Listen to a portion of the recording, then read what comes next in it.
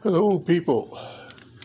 This is the Mad Scientist Supreme, talking today about the Uncanny Valley, or more specifically, Maury's Valley.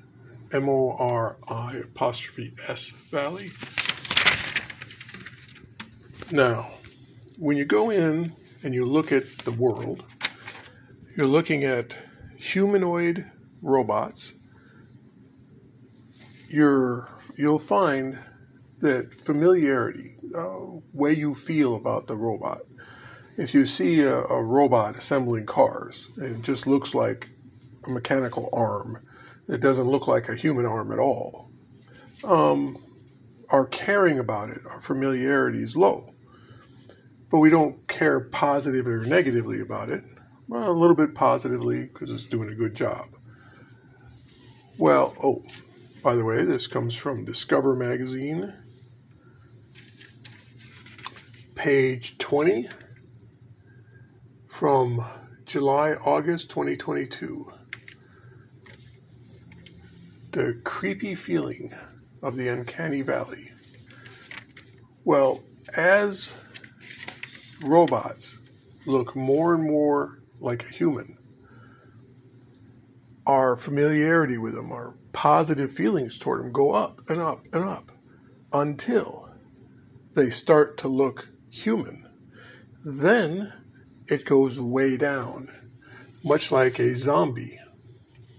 If you see a zombie or something that looks like a zombie, you have strong negative feelings toward it, creepiness. Well, a robot that is attempting to look human gives you that high creepy feeling. However, once it gets past the creepy feeling, it looks more and more human, then it looks very, very familiar, and it goes way up the scale so you can interact with it as if it was a human. So that's the Uncanny Valley. It goes up, more and more familiar, then drops off dramatically and goes back up. So you naturally feel that creepiness around things that are not quite human or not quite healthy human. So when you see a dwarf or a midget or somebody with a severe deformity, it's a gut reaction that's genetically built into us to not like that. It helps us keep the gene pool clear. However, on our modern society, we have to react to those people as if they're normal. Okay, we'll call that the new normal. But it doesn't change our DNA. Our gut reaction is going to be negative. Well, the same with robots. When a robot looks human-ish, it's going to viscerate that gut reaction to say, hey, that's not right. So when you're making video games, you'll notice on the video games, they put a lot of work into making the NPC characters look human, look healthy, look right. And the more human they look, the more you feel positively about them.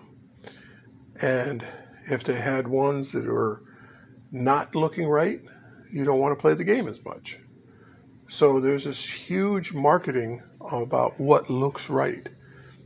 And they've done a lot of studies on, eye placement and stuff.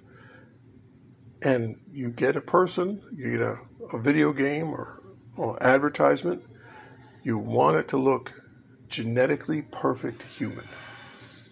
And that draws the most eyeballs. Because we are drawn to beauty, and our DNA determines for us, largely, what is considered beautiful.